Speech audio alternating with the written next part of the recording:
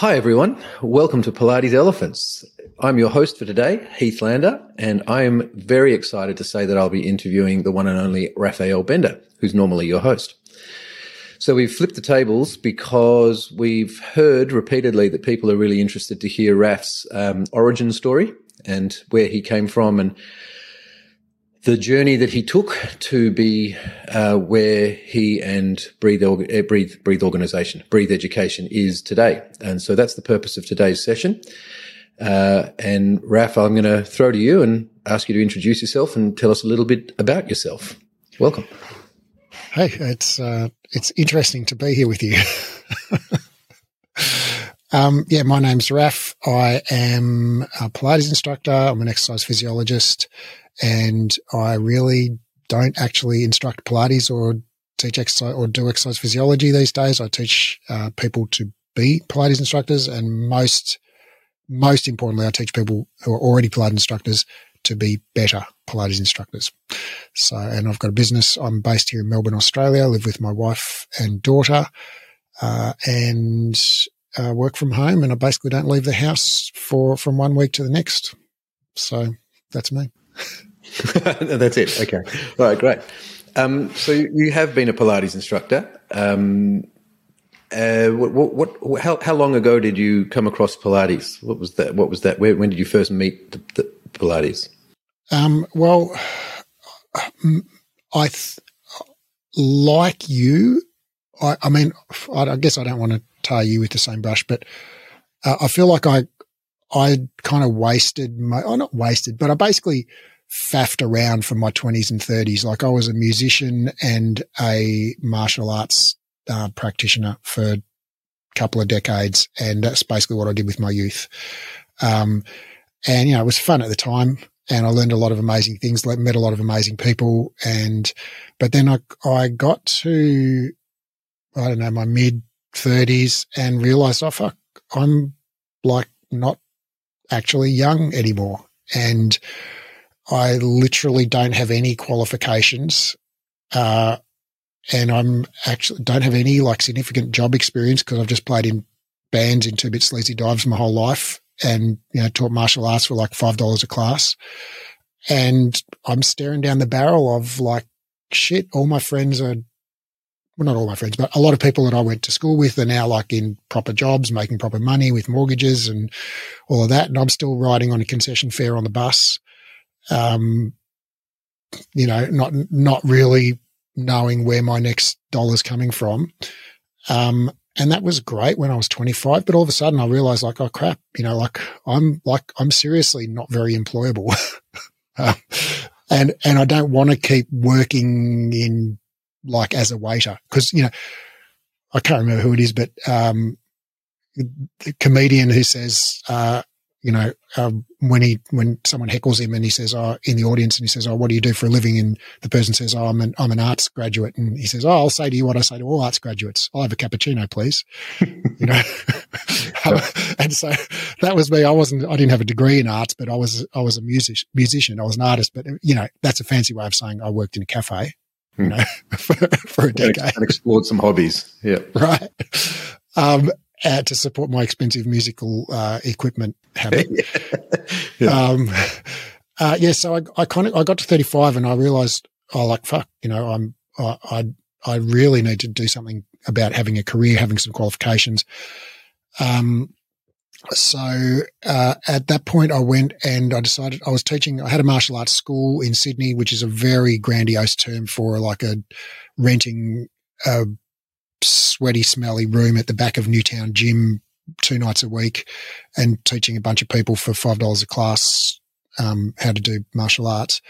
And then my wife and I decided we wanted to open a yoga and Pilates and martial arts studio because we realized that martial arts was like such a tiny niche thing that would never appeal to a wide range of people. And actually, moreover, we were more interested in the exercise side of things than we like. I was actually found myself teaching the martial arts and I got more and more excited about teaching the warm-ups and the conditioning part of it and less excited about teaching the fighting part of it.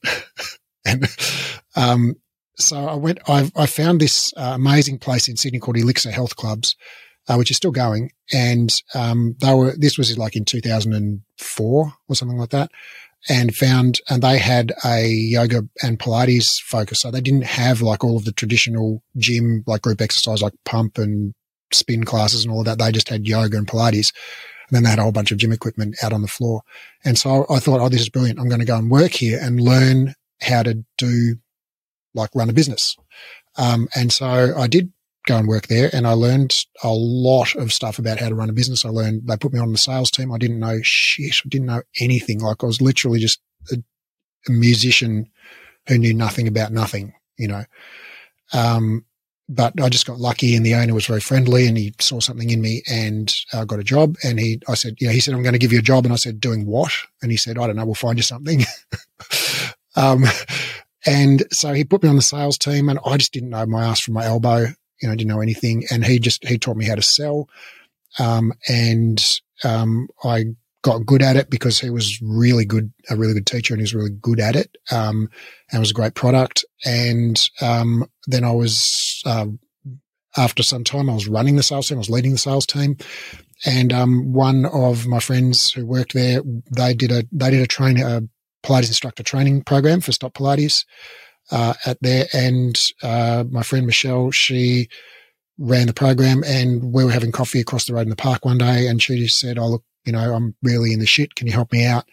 I've got this course that's starting this weekend, and I've had someone pull out, and I don't have my minimum numbers, and I've got egg on my face. Will you please come and just be a warm body in the room in the course? I'm like, oh, for fuck's sake. You don't want me to, do I have to?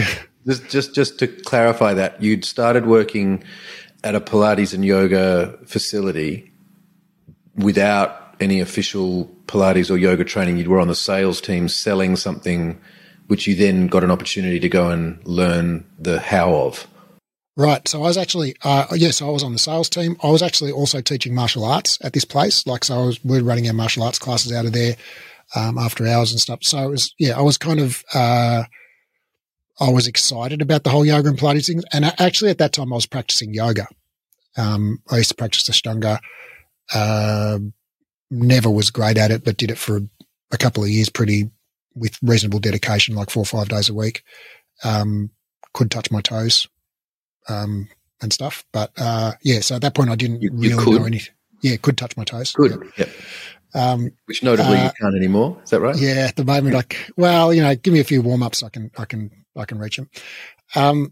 So I didn't teach Pilates, and I really wasn't that interested in teaching Pilates. I was interested in teaching martial arts, and I liked yoga, and I was interested in opening a business that had Pilates and yoga and martial arts, but not because I loved Pilates, just because I thought, that's kind of a cool thing. They go together. Yeah. Seems to be part of the Venn diagram of wellness. Yeah. Right. Yeah. So I was like, eye roll, give up my weekend, come and do this fucking stupid Pilates course as a favor to Michelle. And I was like, okay, I'm going to do it, but you fucking owe me big time, for doing this. And so I, drag my feet there with my, eyes rolling back in my head till you can see just the whites.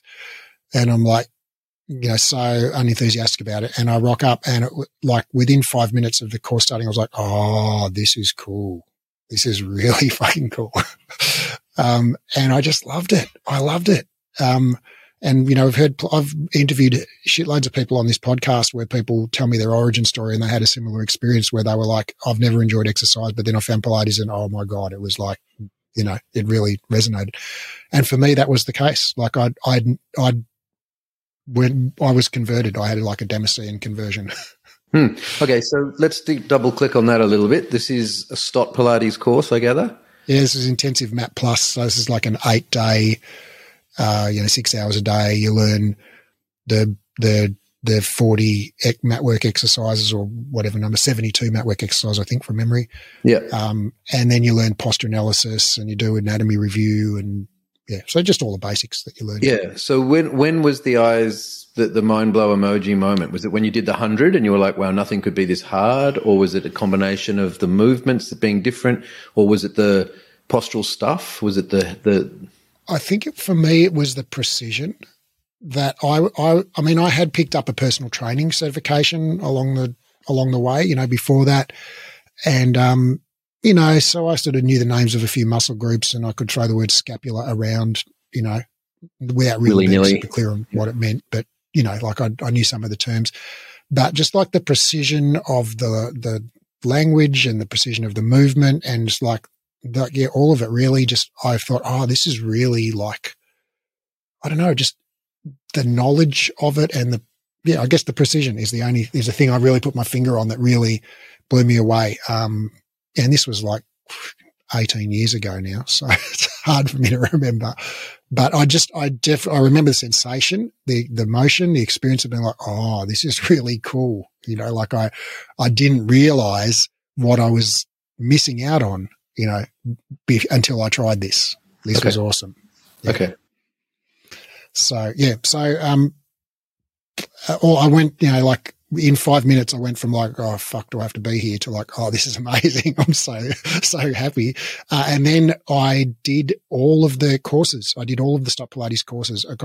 I suddenly realized how lucky I was working at this place where I could do the Stop Pilates training for like basically nothing. Like I think they gave me a 90% discount or something to do the training. So I got to do all of the Stop Pilates instructor training courses. Like I did the mat, the reformer, the Cadillac chair, the barrels, the advanced courses, injuries and special populations. And, I just became obsessed with it and started teaching. And, my first classes were shit and all the rest of it. But I got reasonably good reasonably quickly because I had a background in teaching movement, and I was teaching reformer classes. I was teaching mat classes. I loved it. And,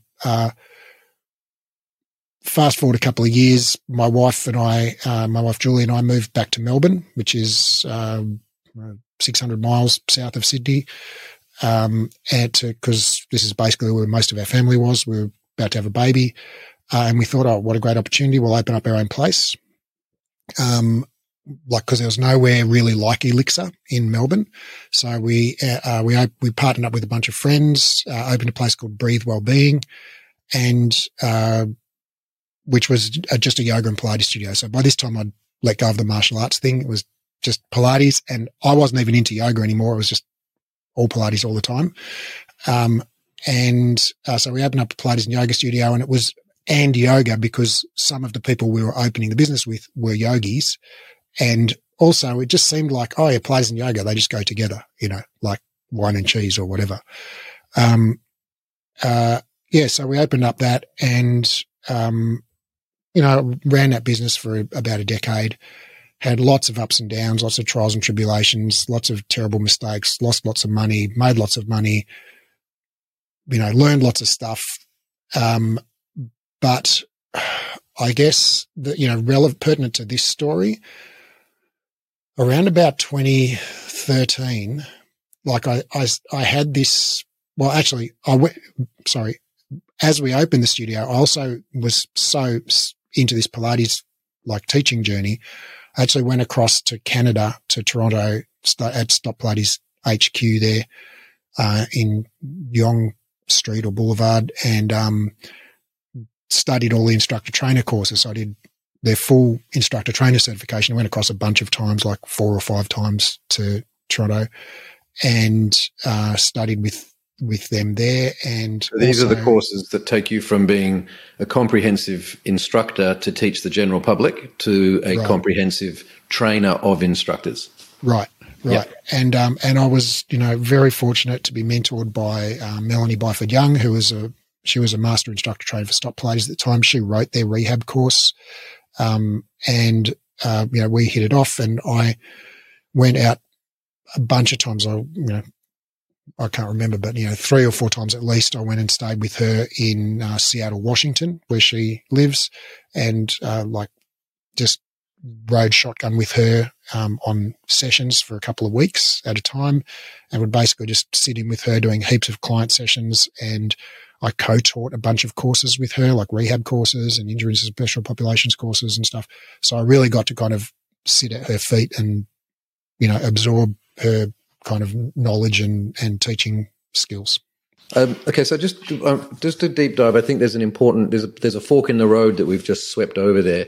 At the beginning of the journey, you were doing let's say general movement, like group yoga and group martial arts. Then you discovered group Pilates, and you had your eyes were wide. The scales were lifted from your eyes when you started doing the mat work, which is essentially general for the general population.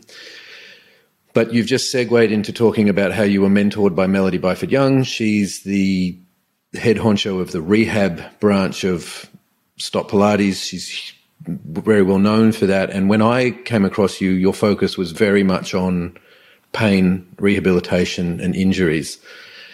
Can you just talk a little bit about the transition from teaching a heap of reformer and mat classes? Like, when did the interest in people's pain and rehab come in, or was it always just baked in? I think it was always baked in to a certain extent. Like when I was even teaching the Kung Fu classes, the martial arts I used to teach, I was trying to figure out like what's the common element between my students. And the one thing I could pick up that they all had was some form of back pain. And so I was like, oh, that's interesting. And so I always had been interested in that, but didn't really know anything about it. And the Stop Pilates courses kind of whetted my appetite for that, because they kind of tantalizingly talk about, posture and correcting muscle balances and things like that, and kind of imply that helps back pain, but it doesn't. There wasn't anything that was kind of meaty or satisfying enough for me to draw a straight line from like, okay, here's how you solve low back pain for people. I didn't feel like I understood that. And Melanie is just incredibly intelligent, learned, well-read, articulate, a great teacher, and very brilliant clinician, working with clients. And I ran into her. I can't remember exactly how. I think it might have been at the Stop Pilates conference or something, the Licensed Training Center conference, I can't remember. I bumped into her as part of the Stop Pilates world anyway. And she was a big cheese at that time in the Stop Pilates universe. She's since no longer affiliated with them. She has, I'm not sure, I'm not sure if she's affiliated with them or not, but I know she doesn't, write their programs anymore. And she has her own studio and she does her own thing, I think. But at that time she was kind of a big star in the Stop Pilates universe, and I was kind of had stars in my eyes, and I was like, oh, Melanie Byford Young, you're amazing. And I still think that. I mean, she still is amazing. So I kind of just followed her around and said, will you teach me? And she was kind enough to agree. And so I basically just, I flew her out to Australia once, and she came out by herself once, and I flew over to Seattle a bunch of times and hung out with her and her husband, Kevin, my wife, Jules, my daughter, Bintu. We've spent 4th of July with them a couple of times. Like, we've become actually quite good friends. So I learned heaps from her, just like sitting, basically not literally, but pretty close to literally sitting at her feet as she taught courses, as she, worked with clients, so I was, that was a really formative, experience for me. Yeah, and she's a physio. She doesn't practice as a physio, but she's trained as a physio. And so she has like voluminous knowledge about anatomy and biomechanics and rehabilitation and stuff. So she was like the Encyclopedia Britannica when such a thing existed. And this is all happening in the mid to late 1990s? No, this is the early late aughts, so 2009, 2010, 11, 12, something like that. All right. That period. And so then within the context of the history of Pilates, what you just said about Melanie was pretty high value knowledge, right? The anatomy, postural awareness, all of that was the zeitgeist for the industry at the time. Oh, for sure. Yeah. Yeah. And I mean, I learned heaps of that from her, and that's where I got, she really sparked my interest to learn more about that sort of stuff. And then again, I had all this knowledge now, and I knew all the muscles and I knew all the different fibers of psoas and, all the rest of it. But I still just had these Stop Pilates certifications, which were great, but, they're not a degree. And I felt like, I'm still I'm close to 40 now, and I don't have, like, I've basically just got kind of like what we'd call in Australia, I know, vocational qualification, something that's like, I don't know. It didn't feel to me like I had a qualification that was commensurate with the amount of knowledge I had. Felt like I had a lot of knowledge that wasn't reflecting the qualification. Yeah. So I was actually inspired by John Gary, who I had also become friends with as part of the Whole Stop Pilates universe. And John Gary was, if anything, a bigger star even than Melanie Byford Young. It was like Elvis of Pilates. And John, if you're listening, I love you and you're fucking awesome. And so John had gone back to university and this was, roughly that kind of 2010-ish period. He'd gone back to university to do a kinesiology degree or his master's or something, that's in America, that's why they call it exercise science. And that really inspired me. I thought, fuck, he's a guy in his 40s, top of his game, world famous, teaching fitness, like everyone thinks he's awesome, and he's going back to learn more, about what he already is a genius at. So that inspired me because I was in my early 40s at the time, and I thought, so I basically, that inspired me to go back to study exercise science at the age of 42, whilst running the studio full time. So I did a Bachelor of Exercise and Sports Science. I'd studied that full time. In fact, I did it and I had a 6-year-old daughter. So thank God for my wife who just, did like 99% of the parenting, at this point. But yes, I was running the studio. We had like 40 staff, 2 studios, 1,500 clients a week coming through the doors, like 120 classes a week. And I studied the Bachelor of Exercise and Sports Science. It's a 3-year degree. I did it in 2 years. So that was just an insanely busy, time for me, and not an experience I would care to repeat. But I'm really glad that I did it. I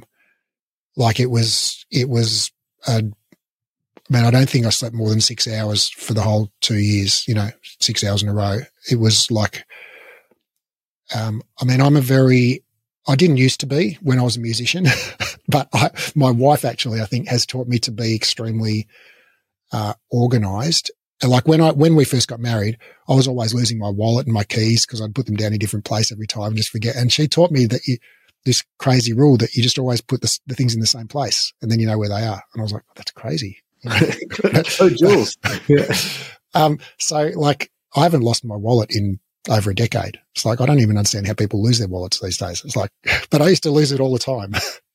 So I've definitely learned a few things. And Jules, my wife, taught me a lot about being organized and systematized. And I then kind of took the ball and ran with it on that. And so when I studied, I was like, I just went to a lot of degrees, and maybe people listening to this can identify, like I think a lot of Pilates people that I've met are kind of like this, that basically I looked at, all of the things I had to do in a semester. So I sort of like printed out, okay, here are the assignments that are due. This one's 5,000 words. This one's 3,000 words. Here's the textbook chapters I have to read. This chapter's 22 pages. This chapter's 48 pages.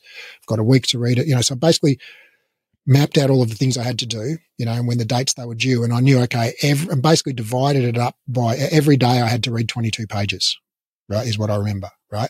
And then I timed how long it took me to read a page, and these are like dense pages of small writing on a big book, and the shortest word is 3 syllables, and so you often have to read the paragraph like 4 times and then you're going like, oh, what the fuck does that mean?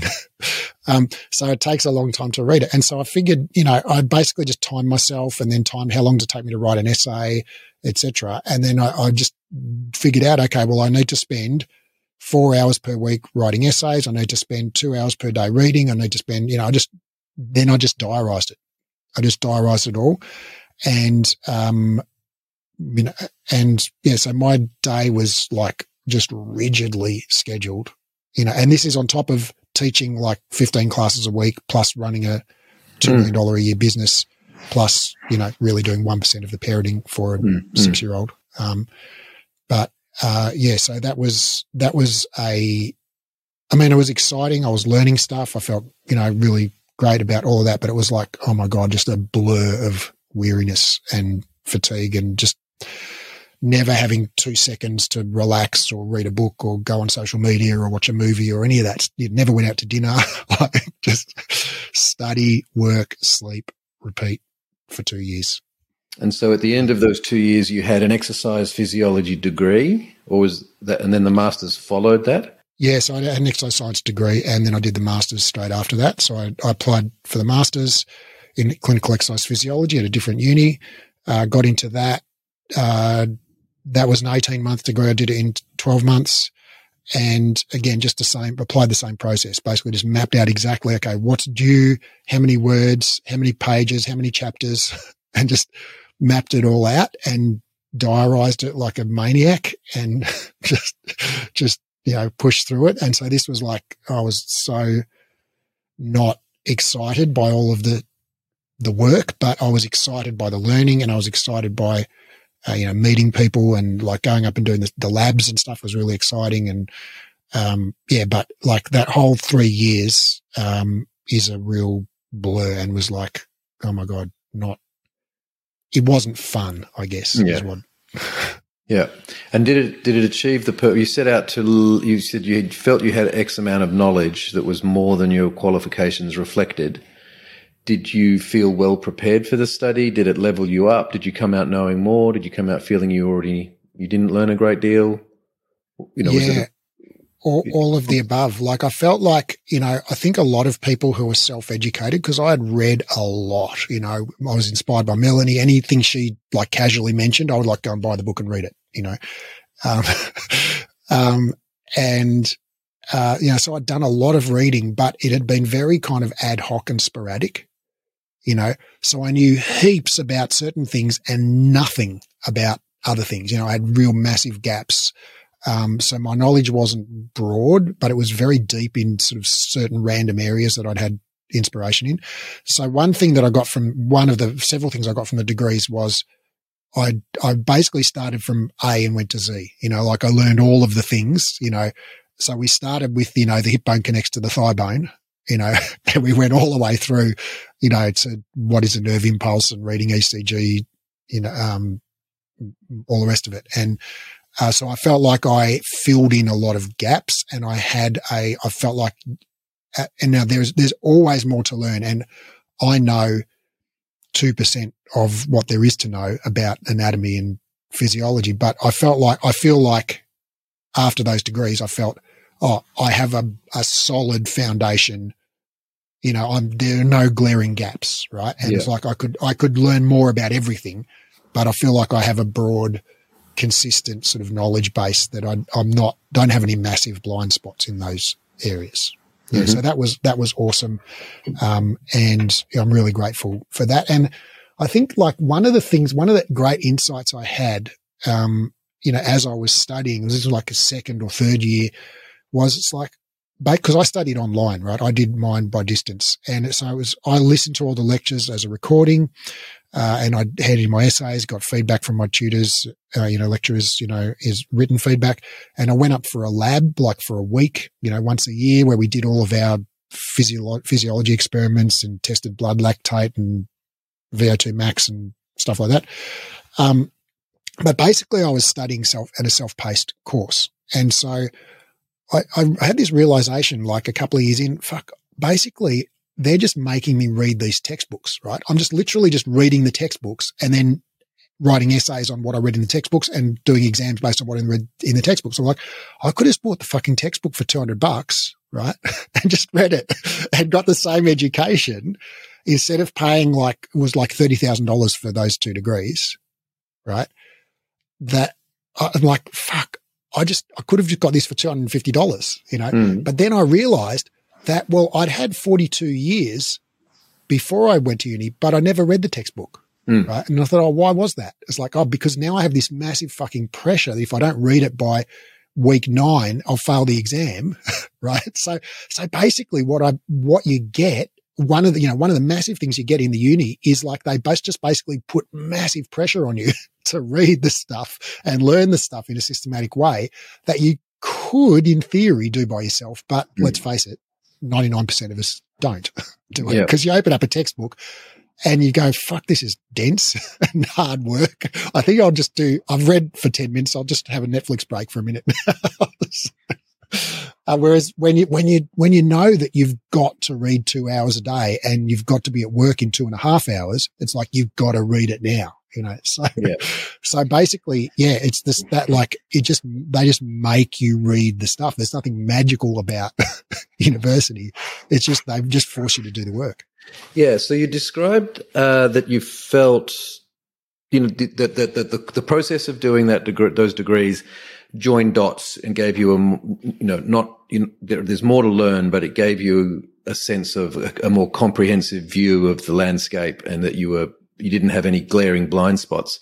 And then you just reflected that, what you got for your money was accountability. That, you were forced to do something that you could have done voluntarily. And then the other bit is someone was telling you the sequence of the content and do this in this order. And as you do that, your knowledge will layer up effectively rather than go here because that's interesting. Oh, now that's interesting over there. Oh, now. So there's some kind of structure to it, which maybe we call a curriculum or whatever. And that would be the other thing that I guess maybe is a blind spot for you now, that you take for granted that someone was doing that for you.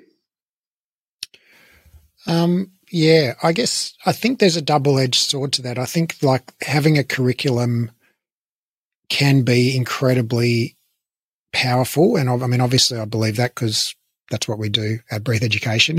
But I think there's a misconception that is super common in educators that you have to start with the sort of super basics before you can, start to comprehend more complex concepts.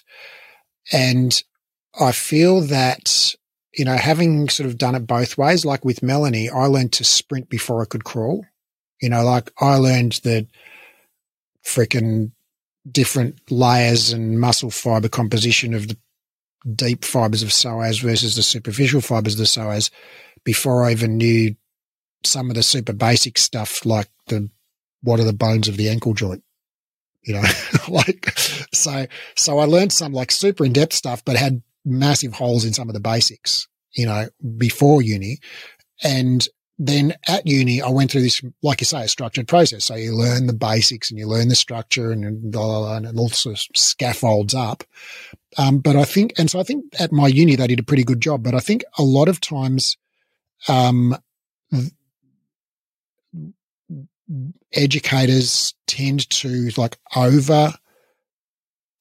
curate or protect students from more complex ideas. And I know that as we teach, for instance, in our diploma, the biomechanics of the spine, right? We teach them pretty freaking in-depth, the biomechanics of the intervertebral disc in flexion versus neutral, right? So we look at the forces on the disc wall and how they're transferred from the nucleus to the disc wall. It's pretty detailed stuff that is fourth year university level stuff, right? Right. And in fact, to be honest, I think it's more postgraduate sort of thesis level stuff. I didn't even learn that at university in my 4-year degree, but our students have no trouble with it, right? I rarely have to give any corrective feedback on that assignment where people are talking about this, they get it. So I think yes, structure is really important. And why do they get it? Because I think we've scaffolded them up to it. But I think that we'd managed to do that in a couple of months, where often the assumption is you need 4 or 5 years to get to that point. And I think that's not true. Yep. All right, great. So you've done this undergrad, now postgraduate exercise physiology study. And how did you feel when you finished, apart from relieved? Really freaking relieved. But I felt empowered. I felt like I was legit. I felt like I had a real qualification, and not that Stop Pilates is not a real qualification, and that's not what I mean. I feel like I had a qualification that you could show your parents and they'd be like, oh, that's cool, you know. And, you know, maybe there are parents out there that think differently, but, I just felt like, you know, you could tell the taxi driver on the way to the airport and they'd be like, yeah, I know what that is. A master's degree from a university has more social capital than a certification from a private provider. That's right. Yeah. Right. Okay, great. What did that do for you? What was next? What emerged for you after that? Well, here's the thing. I mean, this was when I was so biomechanical at this point. Like I was biomechanics and anatomy for breakfast, lunch and dinner. I mean, you and I wrote an anatomy textbook. You illustrated it and I wrote the words with Nicole, who's also on our team.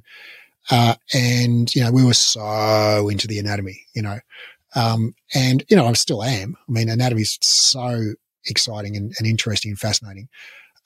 But we were just like everything about the way we taught was anatomy, and we were teaching instructors at this point.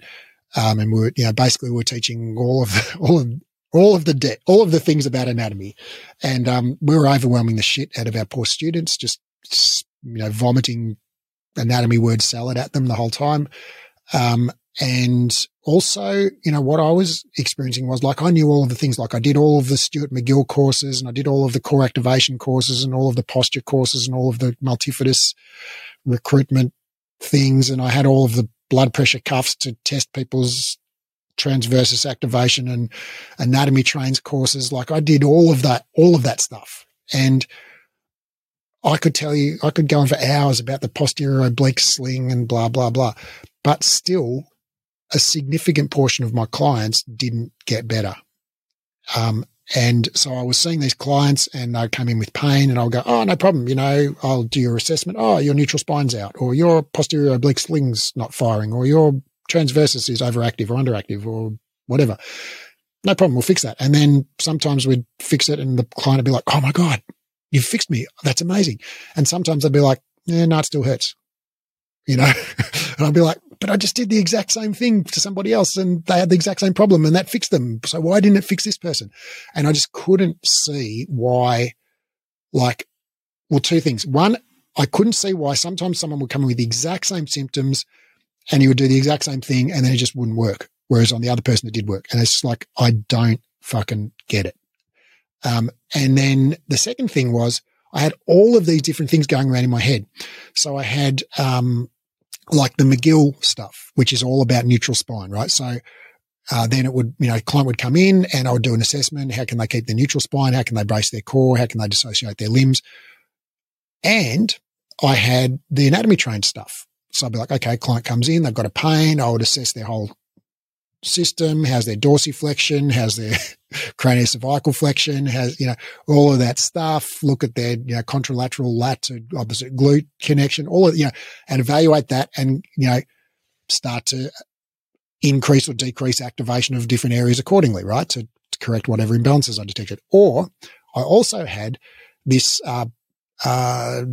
transverse abdominis, multifidus pelvic floor, you know, kind of core spinal stability model, right? So a client would come in with back pain. I would assess their ability to control, segmentally stabilize their lumbar spine at the affected segment and assess their ability to activate their transverse abdominis, their multifidus. Okay. I couldn't assess their pelvic floor, obviously, but would, you know, talk to them about it. And so, you know, so there was, and I had half a dozen other models. I had trigger points, so many different, you know, things that we could, you know, work through. And each of these was a different kind of model or map of how to help someone with pain, right? And it's like, well, I've got freaking 10 different models I can use. So, you know, client walks into a bar, you know, which model do you use, right? Do I use the neutral spine model or do I use trigger points or do I use anatomy trains or do I use core activation? You know, what do I use? Posture, you know, like there's so many different, you know, and Shirley Simon's like movement system impairment syndromes model. Like we had so many different models. Like, well, which fucking model do I use? How do I know which model to use with each person? I was just like confused as shit. I knew too much. And I knew all of the things, but I didn't have any system. I didn't see how any of it fit together. Right. Can you do neutral spine and like anatomy trains at the same time, or do they cancel each other out? like it, yeah. So it's like, well, when do you use one and when do you use the other one? Right. And why does it work sometimes and not work other times? And how can you tell? Like I was just, so it was kind of like I knew like 100 times more than I used to know, but I was actually just more confused in many ways.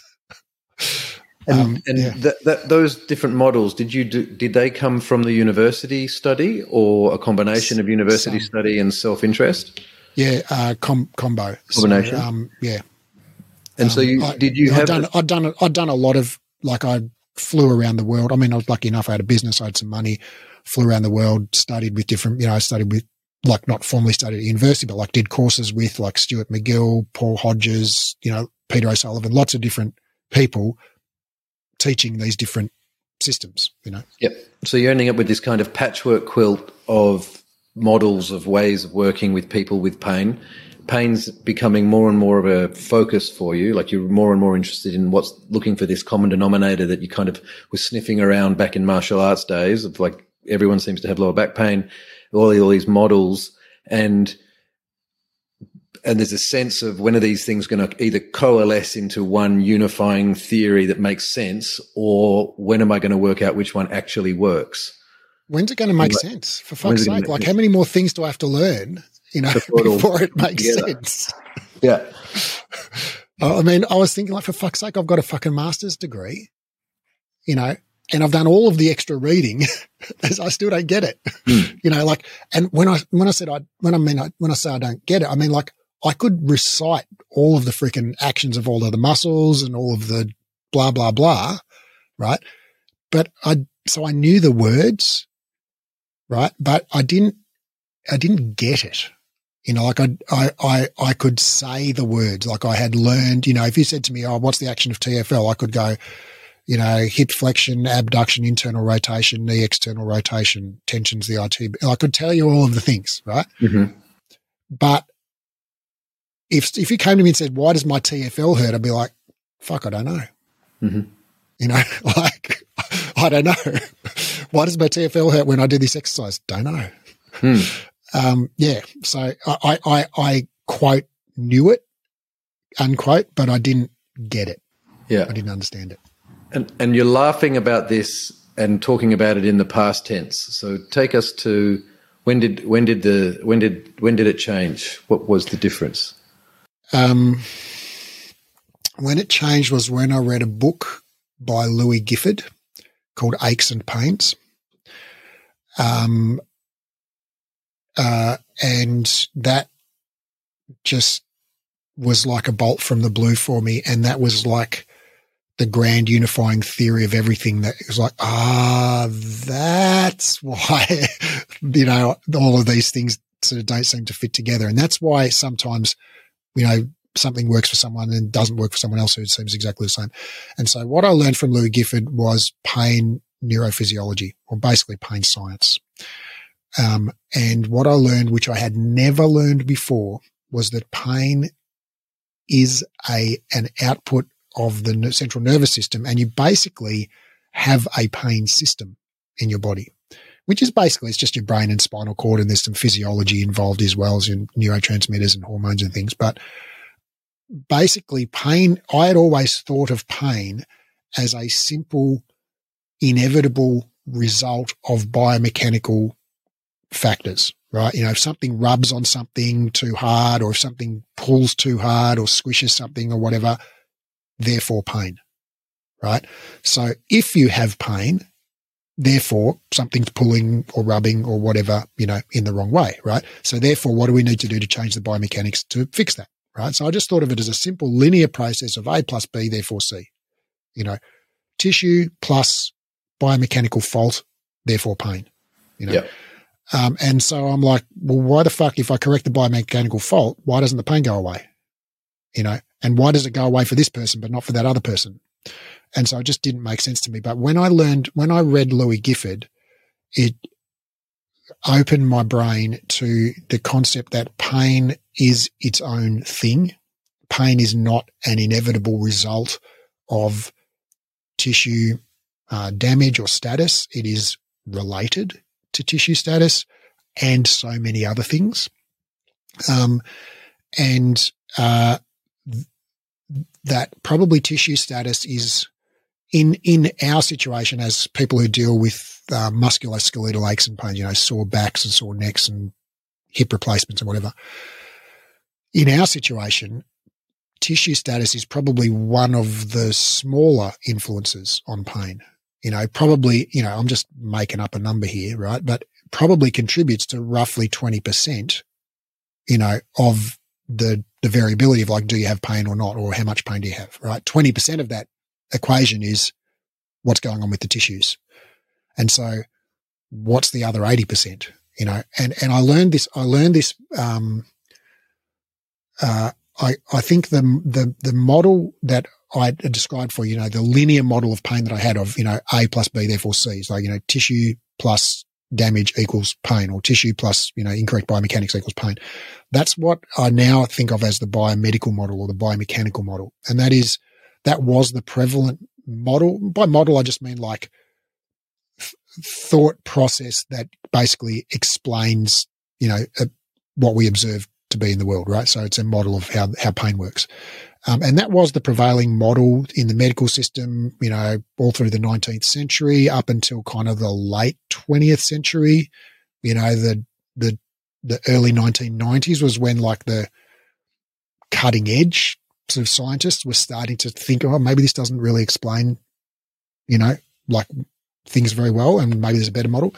But really it was kind of mainstream. It sort of fell out of fashion in the mainstream of science about the turn of the 21st century. So about the early 2000s. And what has replaced it is something called the biopsychosocial model. And what the biopsychosocial model says is that pain is, an emergent property. So pain is not a direct result of any one or two or three things. Pain is an emergent output of the nervous system, central nervous system, in response to perception of threat. And so you can have pain without an injury. Like, we've all, stubbed our toe and then like hella pain, right? And then after you hop around and swear for a couple of minutes, you look at your toe, it's perfectly fine. Or headache, or wake up in the morning with some random ache or pain, 10 minutes later, gone, right? So like pain, it's very possible to have pain without, or just like if you sit perfectly still in whatever position you're sitting right now, maintain that for an hour, do not move, right? You will be in pain, right? But then move, you'll be fine, no injury, right? So it's very possible to have pain without injury. And the thing that actually blew me away when I learned about it was this thing called phantom limb pain.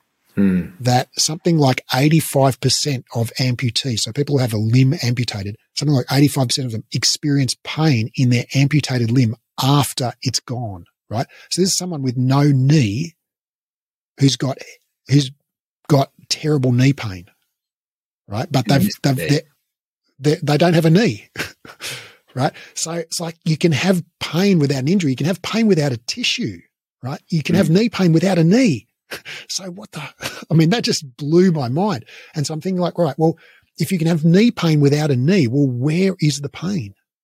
Where is the pain? Well, it's not in the knee, right? Because we can chop the knee off and that doesn't take the pain away, right? And this is amazing. Like some of these phantom limb pain stories are amazing. So people get their same like arthritic knee pain that's even worse in the cold weather and all the rest of it, but they don't have a knee anymore. It's crazy. Crazy. And this is a very normal thing. Like the vast majority of amputees experience, phantom limb pain. So pain is not in the tissues. Pain is in the brain, right? And that's not to say we imagine pain or we make up pain or anything like that. It's just it's a physiological fact. Pain is an experience that occurs in the brain, right? If you were a brain in a vat, you could have knee pain or back pain, right? You don't need a knee or a back to have pain in those areas, because pain is an experience that you have in the brain. And so, the brain, is also called the central nervous system, the brain and spinal cord of the central nervous system. And so pain is an experience generated by the brain. And because of that, anything that influences the brain can influence pain, right? So when you're tired, right, you're more sensitive to pain. When you're stressed, you're more sensitive to pain. When you're run down, you're more sensitive to pain. When you are in an immunocompromised state, when you have more systemic inflammation. All of these things and many more of things can contribute to increasing the sensitivity of your brain and your central nervous system to pain. And so if you have a sensitized central nervous system, your brain is in a state where it's on high alert and it's very worried about threats, okay, then a small change in the tissues, like stubbing your toe or getting a minor inflammation in your low back or something, can be interpreted by your brain as a ginormous, big disaster. And you can experience like crippling pain. But then we do an MRI and it's like, no, there's nothing wrong there. It's perfectly fine. There's a if we squint really hard, maybe there's a tiny little thing in there, but it's like basically there's nothing that explains the level of pain you have. And so the difference is, why was I doing one thing, stabilizing someone's spine and fixed it? And then another person comes in with the exact same symptoms, exact same posture, the exact same everything. And I do the exact same exercise. It doesn't fix it.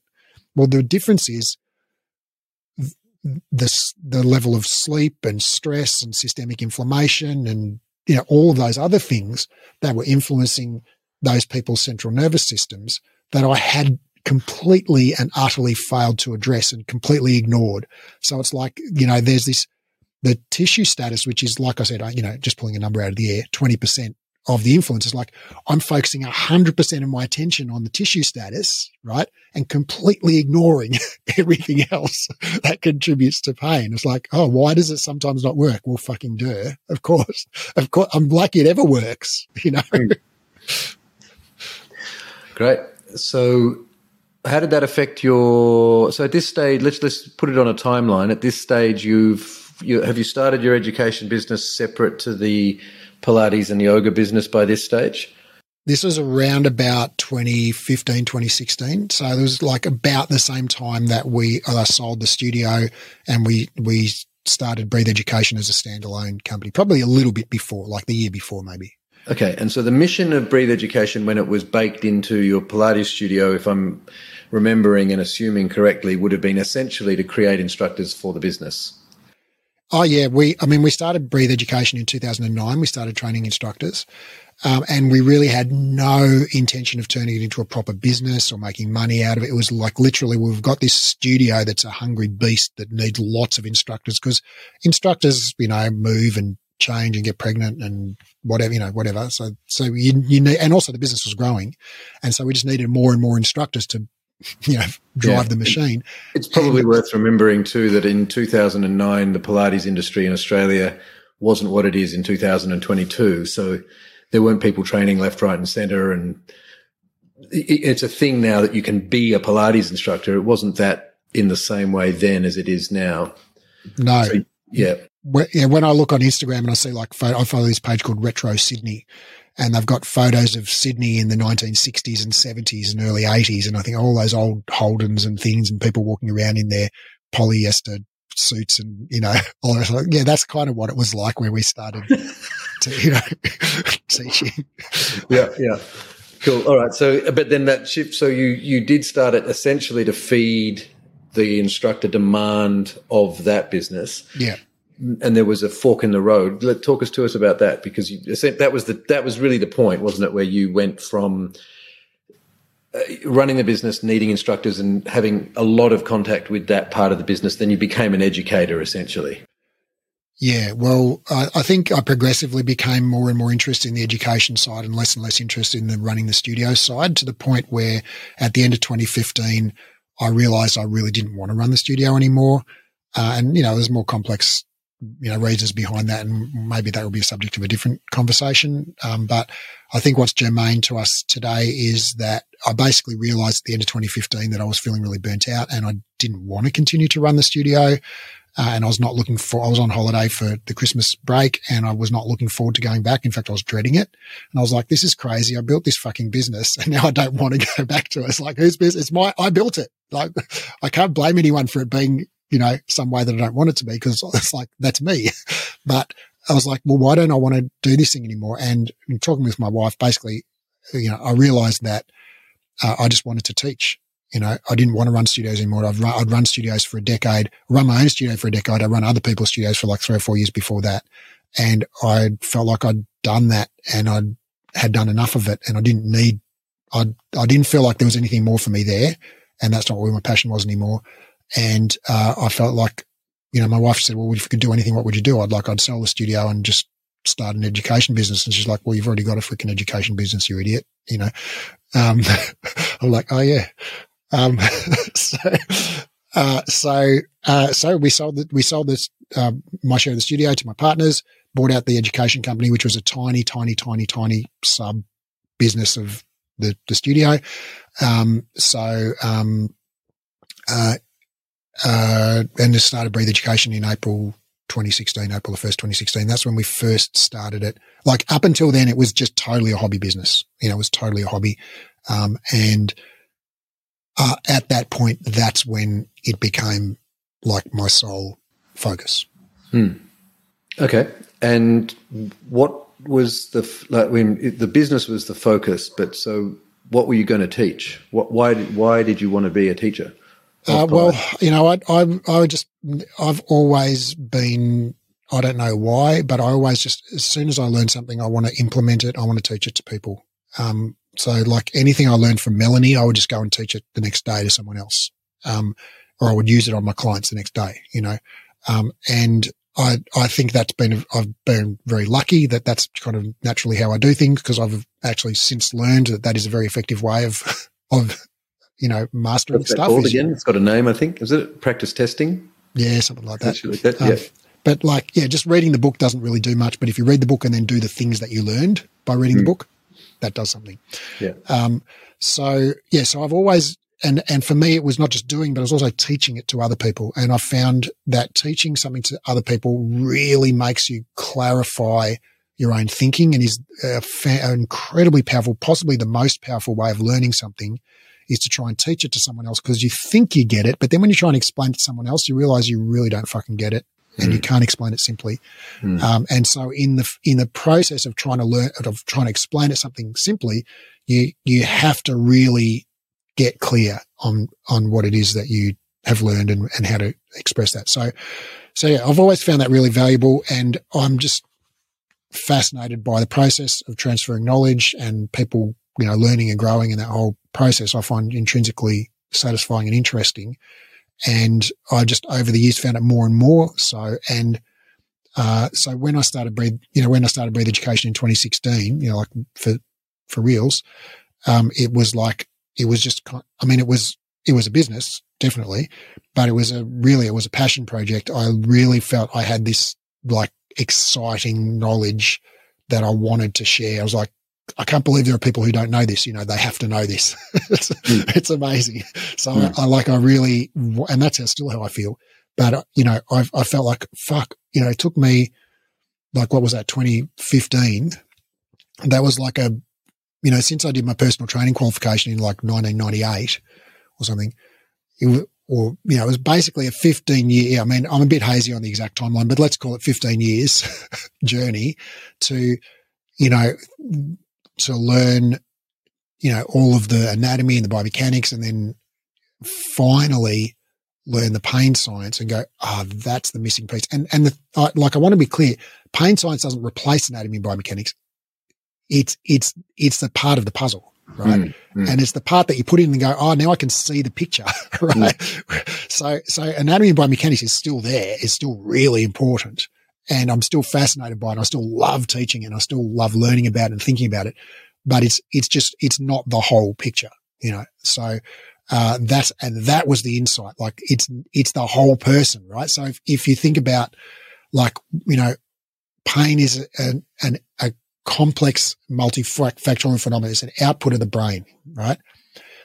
And so the brain calculates, is there a threat? Okay, so there's a change in the tissues, in the low back or in the knee or whatever.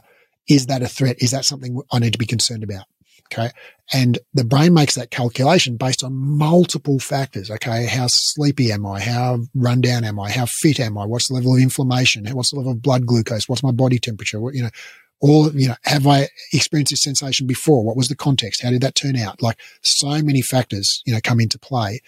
And so like you have, you have to address the whole person, right? So if someone comes in with back pain, you don't ask them about their sleep or their stress or their diet or their general level of exercise or their general health. It's like, well, you've got very little chance of helping that person because, you're being like the blind man and the elephant, you just focus on one tiny little bit of it. And so that was the chief insight, like of all of the things that I've learned that have been amazing and exciting and, I'm really grateful for. This is the biggest one, is that pain is a whole person situation, right? You have to address the whole person, and that even when we do exercises that are seemingly highly specific, like activating someone's left L4-5 multifidus 25% or something, which I've, putting my hand up right now, been there, done that, taught people how to do that one. Yep. Yeah. We think we're doing something really specific, but in reality, it's almost certain that the effects of exercise on pain are much more general. So when we do exercise, we think, we activated the multifidus, therefore we realigned the vertebra, therefore it's more stable, therefore the back pain bent. But we didn't think about the fact that when they exercised, we reduced their systemic inflammation and we improved their sleep and we improved their anxiety and we improved their depression and we gave them hope and we had a therapeutic interaction with a concerned person who seems to care and like them, So all of these extraneous factors that are more systemic and are more global in their effect. And you could have the same effect by doing bicep curls for back pain or going for a walk for back pain or doing heavy deadlifting for back pain. And in fact, these experiments have been done and the jury is in. And yes, all of those things work equally well for back pain, right? And so exercise is beneficial for back pain. There's no doubt about that, right? It's really clear that it is beneficial. But which sort of exercise you do doesn't really seem to matter. They all basically work the same. So, and the reason is it's the effects of exercise are not specific, right? It's not about what's happening to the muscle or the tendon or the disc or the whatever when you exercise. It's about the systemic effects like inflammation reducing and improving sleep and mental health and self-efficacy and social interactions and hope and expectation. All of these other things that are generic, they're general effects of exercise. So it's a whole person thing. We have to address the whole person. Now, asterisk, of course, sometimes it is important to strengthen certain parts. Like if you've had surgery or whatever, there's physical rehabilitation that needs to happen. Okay. So of course that's a thing, but I'm talking about for someone with basically garden variety backache or, where there's no current injury that's in rehab. Yep. Right. So that was the big revelation that I had. And then so I basically structured the company to try and explain that to people. And with varying degrees of success. And as you recall, Heath, like we ran the diploma, which was basically this was our course that we were going to teach. We were teaching people this stuff. At the start, it wasn't that successful. I think either commercially, it wasn't successful commercially, and it was so unsuccessful commercially that we actually stopped running it. We cancelled it, but it was also not that successful, like educationally. And I remember you and I have had this conversation a bunch of times where we would get right through the whole diploma and then someone on the last day would say, what exercise should I do for someone with a disc bulge? And we would be like, face palm, like, we failed you. Yeah. You haven't received the transformation. You haven't experienced the transformation that we need you to experience. Yeah. And I mean, part of that, I think, just we think about like, I'm not hearing a lot of it in your story, and maybe that's because of the kind of emergent way that you came to it. But certainly I hear this and I see this and talk about it with plenty of instructors, that there's something about being a Pilates instructor that's like you're obligated to be almost like a proto-physiotherapist or a proto-exercise physiologist without having done the university degree. It's like there's an expectation that you know a lot, and then the same problem happens as you've just described, where everything I've done from all my workshops and training and I apply it doesn't give me a reliable output, doesn't give me a reliable outcome. So do I need to go and do more workshops? Do I need to do another course? Right. And people pile up the workshops and courses, and sounds like in some cases even pile up university degrees, and still don't have that sense of, yeah. So is that you've had this revelation, and it's confirmed by experience and by evidence? You said the jury's out. So, and that's what underpins what you now call the diploma at Breathe Education. Or is it all of the courses at Breathe? Yeah, so you're right and that was my experience, that people, and this is my personal experience as well, that basically, searching for the answer, in the next weekend certification or the next, qualification or whatever, and then learning like cool, interesting shit, but then just still feeling like I didn't know what the fuck I was doing because I would do my cool, interesting shit that I learned, and sometimes it would work and sometimes it wouldn't. And I was like, oh, fuck, it worked great when the instructor did it on the course. Like, why isn't it working when I do it? I'm pretty sure I'm doing the same thing. And I see that a lot. That's what I see with our students. And that is basically the person who enrolls in the diploma is somebody who feels like maybe they kind of should know it, but they don't get it. And I think, like you say, it's that kind of, a lot of Pilates instructors feel a pressure. And I think actually the pressure doesn't come from clients. It comes from inside ourselves. Agreed. Yeah. But a lot of people feel a pressure to know all the answers. So when the client says, why does my hip hurt in this exercise? The Pilates instructor is like, well, fuck, I don't know, but I guess I should know, And so I want to be able to say, oh, well, it hurts because of A, B, and C. So if you, flex your big toe 10 degrees more when you're doing that exercise, that'll solve it for you. And the client will go, oh, great. Thanks. You've just solved my problem. But that's not Pilates instructors' experience. They're like, fuck, I don't know why your hip hurts. Why don't we just do some ab work instead and not worry about it? So I think a lot of instructors feel basically unable to be authentic with their clients because they kind of feel like they should know these things, but they don't. And therefore they don't want to admit that they don't know. They don't want to say to their client, yeah, you know what? I've got no fucking clue why your hip hurts when you do that exercise. So what they do instead is they kind of mumble something, or they just give them a different exercise that sort of avoids loading that body part, or they, or they, change to a different position or whatever. So, which is not a bad thing. I'm not having a go. That was me, that was me. But I think that prevents people from feeling authentic because they're feeling like they're kind of faking it because they kind of are. Yeah.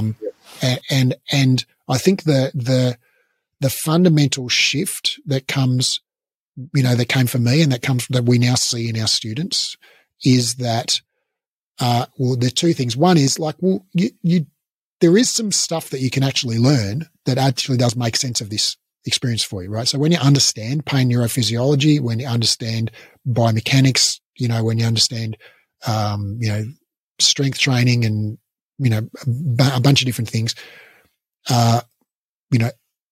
you can make sense of why does my hip hurt in this exercise, right? And you can go, well, why don't you do it this way instead? And the client can go, oh yeah, that feels a lot better. So there is actually an answer to that a lot of the time. Okay. So that's part of it. It's like, okay, well, maybe you learned a lot of things like I did, but maybe you didn't learn a coherent framework for joining all of the dots together of the things and seeing the forest, not just the trees, So that's one thing. And the second thing is the notion that, of us Pilates instructors as fixers, shifts to us as guides or coaches or collaborators. And so the thing is, you don't need to know all the answers. You don't need to know all the answers. And when you can let go of needing to know all the answers and go, I can be a fucking awesome instructor and deeply and profoundly help my clients without knowing all the answers, all of a sudden this massive weight lifts up off your shoulders and you're like, oh, this is fun again. This is really good. And your client can say to you, why is my hip hurting this? And you can be like, yeah, I don't know. Let's check that out, right? Let's figure it out together, right? Tell me more about when your hip hurts. Let's try it this way. Let's try it this way. And you can explore and experiment. What do you think that means? Why do you think that happens? And so you can, and there are like, it's not just a random thing. You learn specific techniques and strategies on how to problem solve with the client and how to collaborate with the client so that you come down off your sort of like pedestal of being the person who knows everything and has all the answers, which you don't really. And that's why you feel like you're faking it because no one knows all the answers. Like humanity doesn't know all the answers. right? So no wonder you don't fucking know all the answers. But so you come down off your pedestal and you stand next to the client and you're like, yeah, this is a bit of a head scratcher, isn't it? Let's try and figure it out. And so all of a sudden it's fun and you're collaborating with the client and you can be genuine. And because you're not pretending to know something that you think you should know, the client doesn't give a fuck if you know it or not. Like it's actually just all stuff that you were putting on yourself. And that was my experience. And that's the experience that I've heard like repeated, like dozens, scores, possibly hundreds of times from students who've gone through the diploma. Yeah. So, I mean, what I've heard, and I think what you're talking about is there's two outcomes that seem to be really powerful as a result of the course that's been built, which is a way of learning anatomy that is empowering. So it's not just a pile of facts that then, like you said about TFL, you know it, but you can't see it. It's actually the other way. It's more you can see it in your mind, but even if you can't remember the details, that's cool because you can kind of, you understand it rather than you can recite it. And that's incredibly empowering as an instructor, which you've done over the course of 15 years, countless hours of reading, multiple courses, including 2 university degrees, so that the knowledge is there, but then you've found a way to make it a picture in your mind, and your passion is to share that. When that's shared, people feel that same empowerment that you've spent more than a decade building. But then the other part is this understanding that pain it's not a light switch system. It's an emergent multifactorial system that no one can have all the answers to. And once you're aware of the factors, then with a few things, there are some things to learn about loading and appropriate times and healing, etc. But once those things are kind of bedded down, it's empowering in the sense that you're working with the client as a person who's active in the process rather than you having to be the keeper of the answers. And that's liberating. And so on one hand, you've got this incredible confidence in your knowledge, and you're also able to say, I don't know, with a great freedom and joy, essentially, when you're working with a client, which is, of course, empowering for the client. That's what I've seen in a number of students, countless students, actually. Is that what you're describing? Yeah. You and I both learned anatomy, from the same person, Dr. Gerald Cisadlo. And, when I learned anatomy, at uni, I learned it what I now think of as the bad way, which is the way I think it's almost universally taught, which is just a long, droning list of muscle actions, origins, insertions, innervations, blood supply, blah, blah, blah, blah, blah. And, my anatomy lecture at uni was like 3 hours twice a week. And we must have done 60 muscles or something in the first lecture. It was fucking crazy. And it's like after the first 3, I was totally glazed over. Out. I was tapped out, and I thought, fuck, how am I going to remember this in 15 years, when I'm teaching or whatever? Like I can't even remember it right now. Like I literally just learned it 15 seconds ago. It's already gone. And I just thought, this is terrible. I can't do this. I thought I'm really dumb or something. And so I was searching around this was like 2012, 2013, something. So YouTube was a thing. So I was searching around on YouTube, to try and find some person that would teach me anatomy, and I found Dr. Gerald Cisadlo, and he was a lecturer in anatomy at the College of St. Scholastica in Duluth, Minnesota. And he taught Anatomy 101, Anatomy 201, Anatomy 301, Anatomy 401. And so basically he taught a whole 4-year physiology degree, including pathophysiology, embryology, like everything. And he just put his lectures online. And this is a college where he was teaching nursing students, medical students, physiotherapy students, this is like a legit proper university anatomy physiology degree. He just put his lectures online for free. And so we didn't have any slides or any textbook, but we just had his audio lectures, which were kind of like crackly quality because he's not a super techno savvy guy. But as you know, Heath, Doc C, which is what he calls himself and what everyone calls him, just a fucking inspired teacher, gifted teacher, and really, really understands anatomy. Like the man knows anatomy. And he taught us, you and me, anatomy from, what is a cell, what is a organ, what is a tissue, all the way up to like the function of the nephron in the kidneys to what is a nerve impulse to, like freaking everything. And he did that without any visual aids, like just in audio lectures.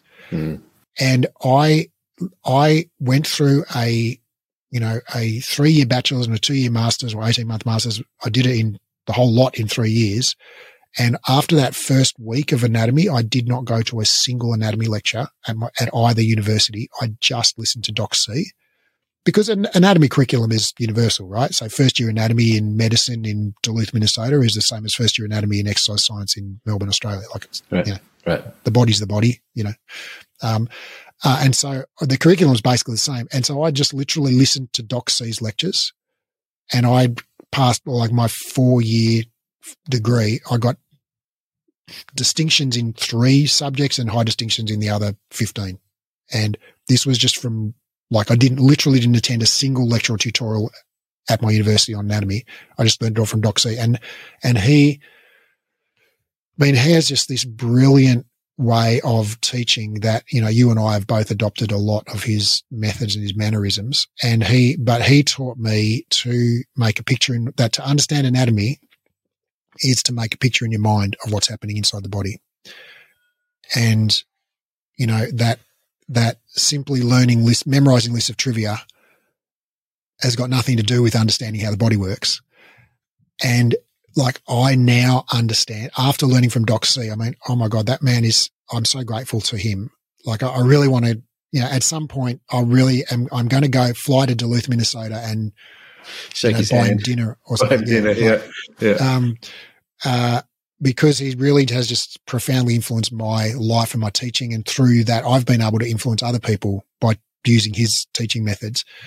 And he taught me that if you don't understand anatomy, if you've struggled to learn anatomy, it's not you, it's that you were taught wrong. You were taught by just someone droning on muscle origin, action, insertion, blah, blah, blah, blah, blah, and that is just lists of trivia. It doesn't mean anything. And so learning anatomy means making a picture in your mind, an anatomically accurate picture in your mind. And you don't need to remember any of the names of any of the parts. You just need to make a picture in your mind of where the muscle is, where's the muscle start, where's the muscle end, what's the direction of the fibers, right? You don't have to know any of the names of those parts, but you just have to make a picture in your mind, and then you have to be able to make that muscle contract and see what happens, and then you can just figure shit out. You don't have to remember what the action of the muscle is. It's just obvious, like it pulls that and that together, like that's easy. So that was such a profound shift for me. And that's now, as you know, the way that we teach anatomy. And I think that is why we're able to deliver that like post-grad level spinal biomechanics to someone 2 months into the course, is because we're not memorizing lists of trivia. We're making pictures in our mind, and people actually fucking get it. It's not like I learned, quote, remembered anatomy. It's like, oh, I get it. I can see, like you can look with your x-ray vision, and when the client moves their arm or their back or their knee, you can see what's happening inside. You can picture the muscles and the tendons and the ligaments and the discs and all of the things moving, and you can just problem solve it and figure it out. Oh, if there's pain there, what tissue would that be? What's pulling on that? You can actually just problem solve because it makes sense to you. And it's like that, like, oh yeah, I could go on for ages about Doc C, and I think one of the things you're touching on there, and is part of that, certainly was my experience when we discovered Doc C and I spent time with him, was what I had thought was anatomy was lists of trivia, and that at some point I would get enough of it and things would make sense in movement. But then the shift was, seeing it in your mind, like you've just described so eloquently, was I don't even need to know the name. I can just imagine that point, by that point drawn together must be a rubber band that goes from those 2 points. And then I can start to think about movements much more effectively. And if that bone is there in this movement, then a different set of rubber bands will be active than if the same bone is over there in that movement. And that's, so I think the paradox maybe for a lot of people in the Pilates world is we often hear people say, I want to know more anatomy. It's like, you probably know enough anatomy. What you need is some insight on how to think about anatomy. Yeah. Yeah. Yeah. I mean, I think it's always interesting and exciting to learn more anatomy, but I think, when I learn anatomy these days, I do it by looking at pictures and sitting and thinking. I have a really beautiful anatomy textbook that has beautiful pictures in it, and I just flick through it, find a bit that I'm interested in. Oh, the anatomy of the jawbone or the whatever, and you just look at it and go, fuck, that's amazing. And you look at where the muscles are and you imagine, if that muscle contracts, what's going to happen, and as the jaw moves this way, what's going to happen to that muscle, and you just think about it, and it starts to make sense, and you can see how it works. Yeah. So you're clearly passionate about education, and by education we mean what you've always done, which is as soon as you learn something that you think's important, you want to share it with as many people as you can. And you're clearly passionate about anatomy, and you're clearly passionate about movement, and specifically Pilates movement. What tell us just what people you've talked about the diploma course. So what's your vision for the diploma? Like, it's expressing these passions. What do you want people to get? What's your mission? What are you trying to deliver? Well, when I did my degrees, basically it's a 4-year fucking forced indoctrination into the benefits of exercise. Like, they just made you read paper after paper after paper after paper on like why exercise is so awesome for everyone, and everyone should be exercising. These are scientific papers. Yeah, scientific research papers. And they make you read all the guidelines and all of the textbooks. And it's all basically just saying everyone must start exercising right now. Yesterday. Yeah. And it's like, exercise truly is the elixir of life. It basically, think of any, aspect of human well-being, flourishing and health, and it basically improves it. Whether it's like Alzheimer's or heart disease or mental health or, like back pain or Parkinson's or multiple sclerosis, cancer. Like, exercise is not necessarily the answer, but it improves outcomes, it improves quality of life, it improves length of life for basically anyone. So it's like, oh my God, exercise is so freaking awesome. And it's free. You can just go for a walk. You can do some push-ups in your lounge room. You can do some hundreds or whatever. And so I just am so passionate that to share that, because I think not knowing that costs people a decade of their life. Yeah. And so I think it's so powerful and so important to understand that. Like, meeting the physical activity guidelines reduces your chance of dying of any cause by almost 50% in the next decade, right? Like, it's crazy. Like, that people don't know this and people don't meet the physical activity guidelines. So I learned that over, 2 degrees, and they made us read a bazillion papers on it, right?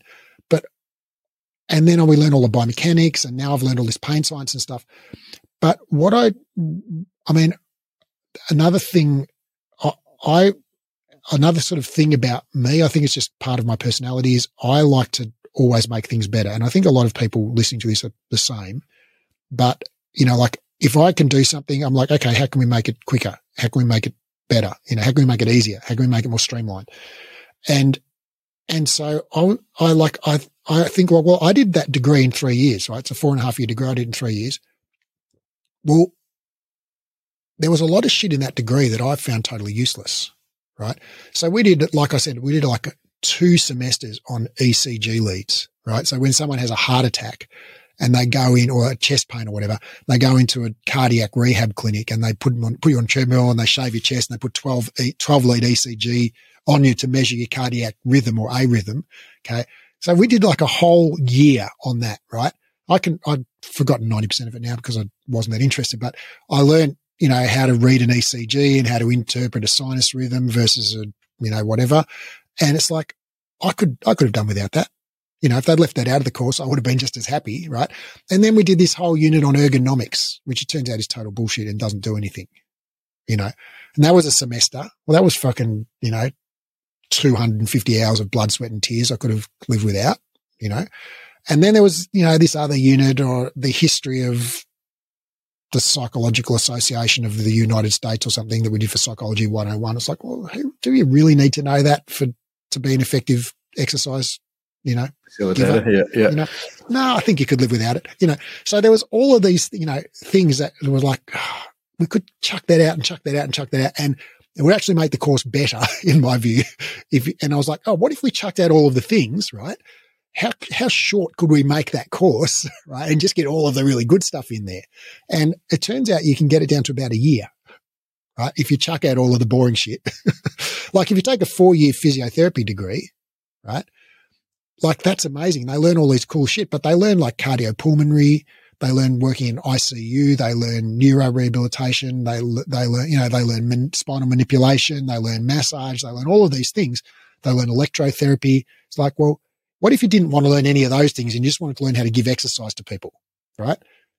Could we cut out 3 of those years and teach someone just how to do it? And it turns out, yes, you can, because that's what we do. So basically I've, you know, the moment of revelation came to me when I was reading the American College of Sports Medicine's guidelines to exercise testing and prescription, which was the textbook for both of my degrees, the undergraduate and the postgraduate, and is now, as you know, the textbook for our diploma of clinical Pilates. And you know, the ACSM's guidelines for exercise testing and prescription is freaking brilliant, because it's basically it tells you how to give exercise to apparently healthy adults and then people with all kinds of medical conditions. So if you're an exercise physiologist working in a cardiac rehab ward and someone's just had a myocardial infarction, a heart attack 3 days ago, you pull out your ACSM guide and you prescribe them exercise accordingly. If you're working in a hospital with someone with Parkinson's or multiple sclerosis or atherosclerosis or diabetes or hip replacement or scoliosis or osteoporosis or back pain or cancer, or like, it tells you what is the exercise guideline for each of those people. And so it's just a fantastic, you know, incredible resource. And but I'm reading through it, and they make you read it. You know, they make you read it every chapter. And then I'm reading every chapter, and every chapter it says like, well, the exercise prescription for people with diabetes is the same as the exercise prescription for healthy adults. I'm like, oh, okay, great. And the exercise prescription for people with cancer is the same as the exercise prescription for people with healthy adults, for healthy adults.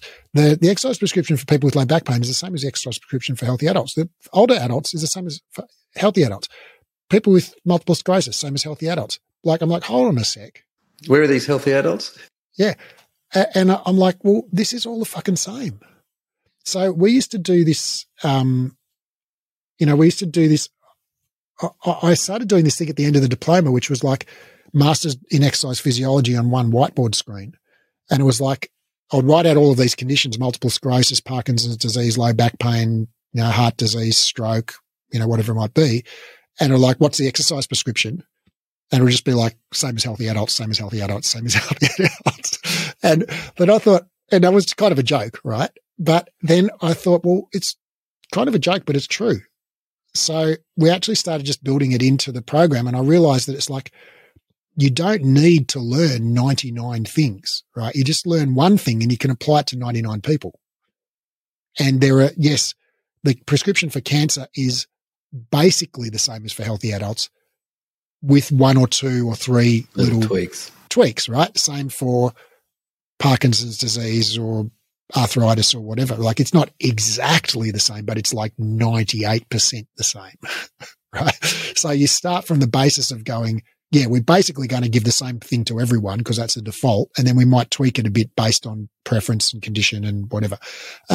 So yeah, I just realized like you can be as effective. I think we train people to be more effective than the degrees I did. Like, the people we turn out of the diploma are more effective than I was when I finished my degree, because I didn't learn the pain science stuff in my degree.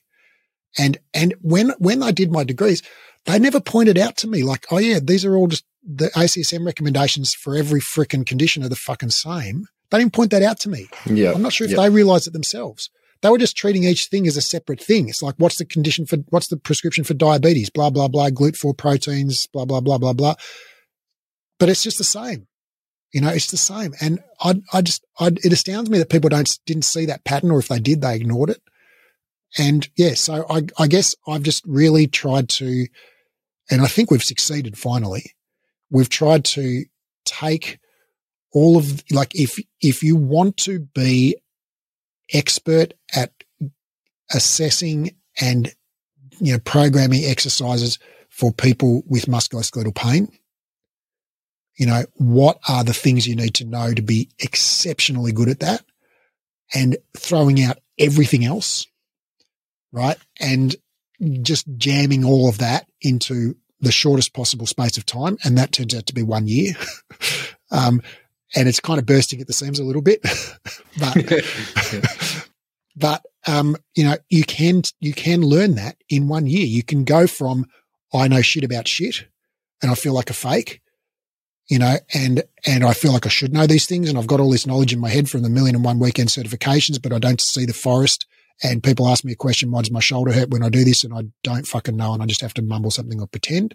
You can go from that to, like, I really know my shit, and I can genuinely, confidently and expertly help anyone with literally any medical condition, ache or pain or injury, and some of those people are going to be referred off to the emergency room or whatever. But basically, I can confidently engage with every single person with any kind of symptom or injury or diagnosis or whatever. And that can be a genuine confidence based on actual skill and understanding and knowledge that you are working within current accepted best practice. That whole journey is 1 year, So I think we've done pretty good, because for me, it took 15 plus years. Yeah. And now someone can do it in a year and come out more confident than you were after all of that study. Yeah. Yeah. I mean, I feel, and we've so learned from our mistakes along the way. Like, it wasn't, like the original diploma, like I said, we had people that we failed, they got to the end of the program. They didn't have that transformation. But I think these days, we don't have 100% success rate, but pretty darn close. Like, basically, become clearer on what we're trying to achieve too. It used to be that we were trying to do a whole lot of studio apparatus equipment training as well as doing this. And, we've sort of gotten better at what's the important stuff to work on, seeing the similarities and working on the things that are overlapping. And right. Because we used to think of the diploma as like we were working within the constraints of when we were affiliated with the PMA and the Pilates Alliance of Australasia and stuff, and they had sort of rules about you have to teach these certain exercises and blah, blah, blah. And so we wanted to be, quote, legit. And then, we actually realized that actually all of that repertoire and stuff was not core to the mission of becoming an expert and deeply skilled and confident at working with people with injuries. And that, in fact, that was just essentially like opportunity cost we were losing, and so that's some of the stuff that we've thrown out. Now, we still teach that stuff in a separate course now, but again, I think it's much better. Undoubtedly, it's 1,000%. Yeah, without a question. Yeah. We just and it's great because, like, we don't give a shit if you are trained in Polestar or Stop Pilates or Bassi or Peak or Power Pilates or Club Pilates. We don't give a shit. Like, come and join the diploma, and you don't even have to know the Cadillac or the barrels, because everything's mat work and reformer. And, like, even if you don't know reformer, that's fine. Like, everything's like, there's always mat work options in every thing that we do. So basically, we're not teaching you any repertoire. You just come as someone who knows some repertoire from some system, and we don't give a shit what system that is. We're going to give you a framework for thinking about how to apply that repertoire to maximize somebody's recovery and functional capacity. So it's like I think we've progressively over the years we've thrown out more and more and more, and every time we throw out stuff, it gets better. Because we've just whittled it right down to what you truly need to know to be fucking awesome at, helping people with pain and injuries. Yeah. And that the principles that you get from the course make it exponentially easier to then go and learn and work with apparatus. And I personally feel, it's my reflection, that a lot of people are taught, and I was one, that it was the specific exercise, or the specific exercise at the specific station on the specific apparatus that was going to have the magical outcome, but it's not. And when you understand the principles that underpin that, then it's like, oh man, I can help that client on an exercise bike, or with a Swiss ball, or the ladder, or on the mat, or with the reformer. And then it's suddenly the apparatus is unlocked in a sense, rather than it being where it's supposed to be held. Right. The apparatus just becomes like a simple tool, but you already know what job you need to do. So it's like which tool you use sort of becomes almost immaterial. Yeah, that's right. And you reach into your toolbox and go, is that going to do the job I want? Yeah, that'll do. Let's do it. Yeah. Yeah, it becomes one of the less important considerations. Right? You could. I mean, we actually did think about, opening the diploma up to people who are yoga teachers or personal trainers or kettlebell or barbell, powerlifters or whatever, because it really would work totally for any of those people, because it's literally not specific to which apparatus you're on. It's about the principles and the reasoning and the thinking underpinning why you're choosing an exercise or why you're doing something with it. And the load intensity you're looking for. Yeah. Right. But we've chosen not to do that because people who are coming from Pilates base have a certain, and of course, people vary, but in the broad brushstrokes, I think people coming from a Pilates base have a certain kind of frame of reference on the world and the body and movement that is not the same as the frame of reference as, say, a personal trainer or a yoga instructor or a kettlebell, person or whatever. So I think that I'm really happy that we've kept it specific to Pilates, although I do, I love hefting a barbell myself. And that, that idea sort of does the siren song, it calls out to me. But I'm really pleased and satisfied and content that we've kept it specific to Pilates, because I feel that by keeping it really specific, we can, like, the course is a transformation. It's a path of transformation from I feel like a fraud and I don't know what the fuck I'm doing to I'm deeply skilled and, justifiably confident, working with an injury. And that's the transformation. And that transformation is much more effective and easier for us to facilitate when everyone's basically starting at the same place. When we're starting with a common set of assumptions and beliefs and, basic kind of, views on the world that most Pilates instructors tend to share. And so it's easier for us to choreograph that journey, I think, because it's Pilates specific. Yeah. Yeah. Because there's a shared language, at least in terms of that basic repertoire. And but I would say, like, even if you don't, like, this course is so not about the repertoire. No, correct. Right? So when I say repertoire, I mean basic movements essentially and equipment. Yeah. So if you feel like, oh shit, I did my course a decade ago and I'm rusty as fuck on the repertoire, it doesn't matter. We don't care. That will not be an issue in this course. Like, we're going to use such basic movements and, it doesn't matter.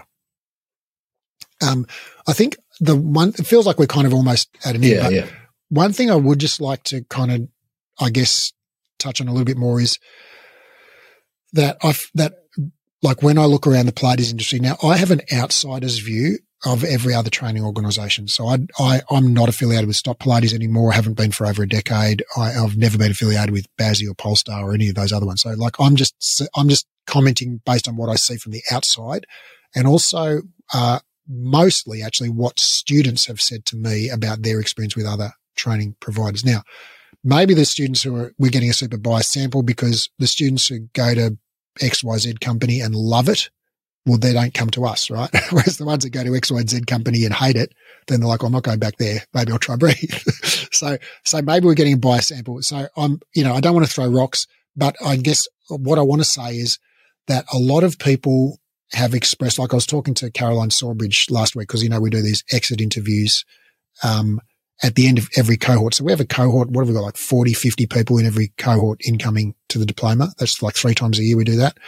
And then you and I talk to every single person at the end of the cohort, like in a half-hour interview, and get their detailed feedback. This is like a really in-depth process. It takes us like 2 weeks of 10 hours a week each or something.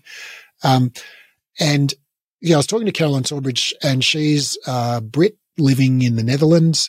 She's a really interesting woman, and she was a standout student. She was awesome.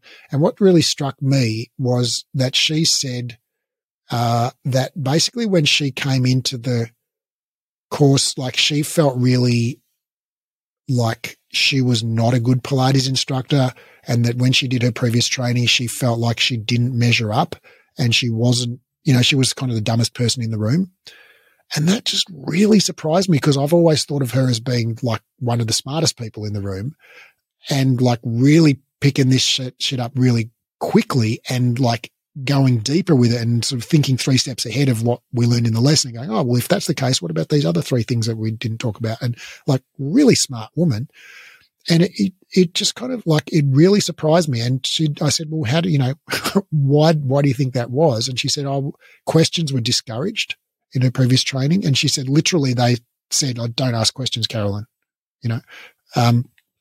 and people were, and I've heard this from her, but also from lots of other students, that people were kind of, I guess belittled is the word that I'm looking for, not physically performing the exercises to some particular aesthetic standard, like not having the flexibility or the whatever, to do the whatever exercise in the particular way. And I just think that is fucking such bullshit. And that, like, in our program, we're the exact opposite of that. Like, we love questions. Questions are an integral part of learning. Making mistakes is an integral part of learning. We are here, for you to learn. That's why we're fucking here, right? So if you've got a question, it's like, we're not fucking done yet. Like that's like, and we don't give a fuck what you look like when you do the exercises. Like, that is not a thing in this program, not a thing. Like, but paradoxically, one of the things that does happen is a lot of people become physically a lot stronger and more flexible as they do this program, because we teach you the physiology of strength training, and we teach you how to get really fucking strong so you can get your clients really fucking strong. It's not a requirement of the course that you get strong. It's just a byproduct, right? We're just teaching you how to actually, like, if you're going to spend half an hour working out, how to get the maximum result in that half an hour so you actually build the most physical capacity. So when you're rehabbing someone, they can come and go, holy shit, I'm getting so fucking strong. I can't believe it. It's like, yeah, but, it just drives me bananas that not only are people being taught like ineffectively, like taught anatomy by just droning on, muscles, origin, insertion, actions, and blah, blah, blah. But also people are being actually like actively discouraged from asking questions, or being told that they're the wrong shape or whatever to, it's like,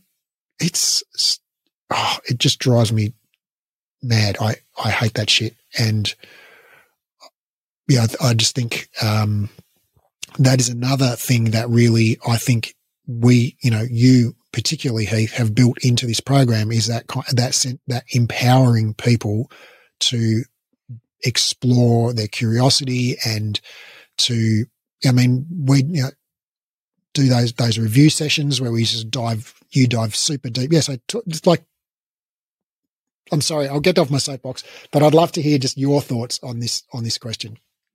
So, which was the question specifically? Well, just basically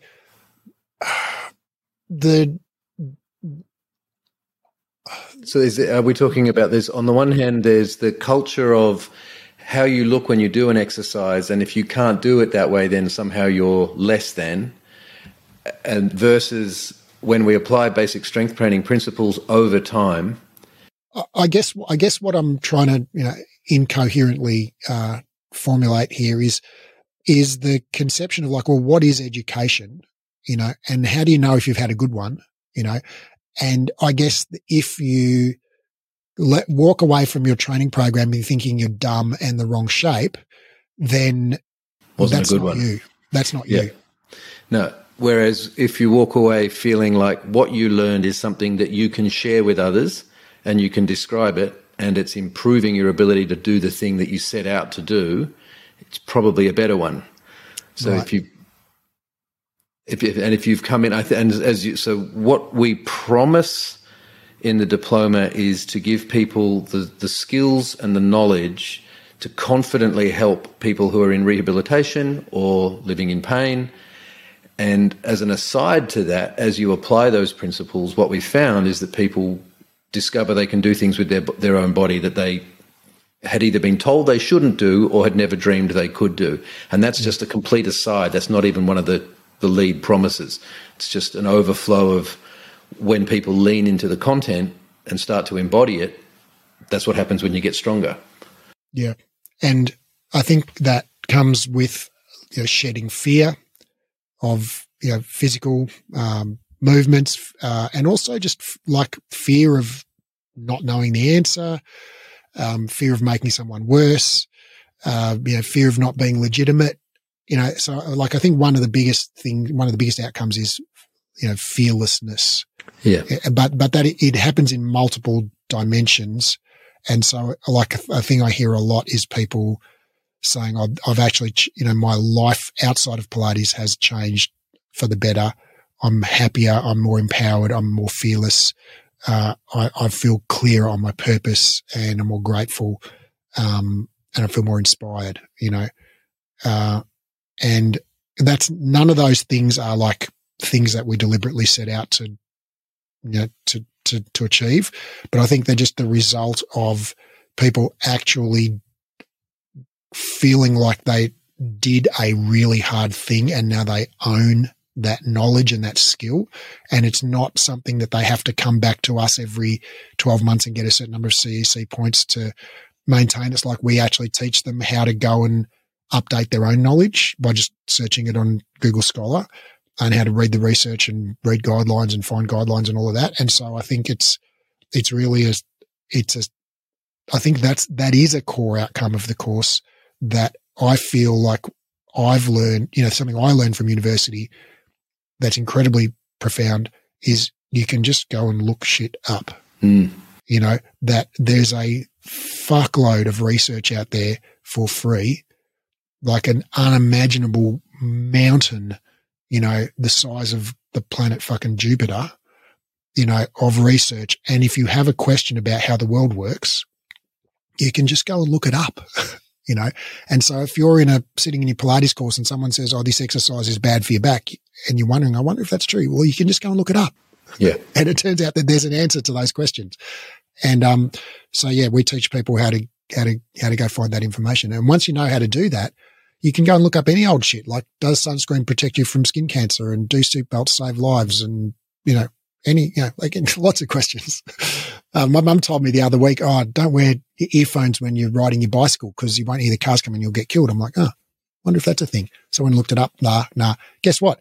Deaf people drive cars. They're just fine. They don't have more accidents than hearing people, right? So it's like, oh, well, I'm going to wear my headphones. Right. All right. So I feel like we should probably wrap this up, Raf. Thanks for spending your time talking to me about your experience and your journey. If anyone wanted to learn more, what would they do? I think they'd probably just click some type of magic link that will appear in the show notes. Okay. And that'll help them learn more. Great. And there's a variety of ways they could learn more from those links. So, yeah, great. This has been fun. Yeah, thanks, Raf.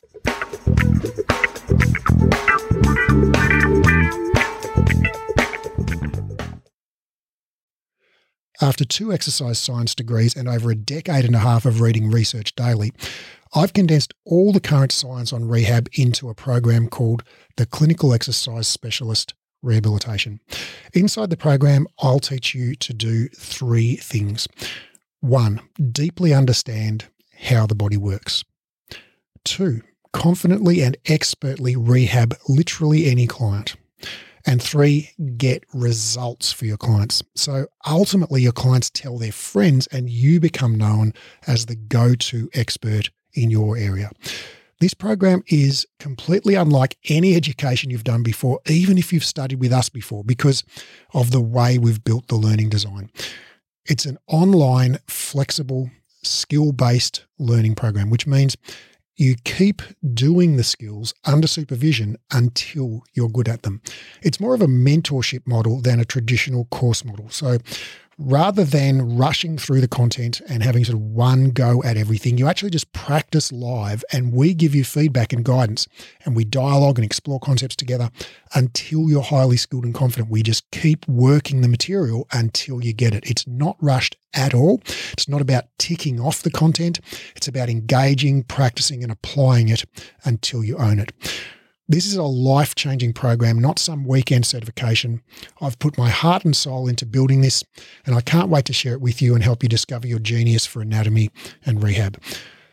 Now, because of the highly interactive nature of this program, we're only taking on 12 students worldwide. The program starts on March the 1st, and the first 12 qualified people to apply will be allowed to enroll.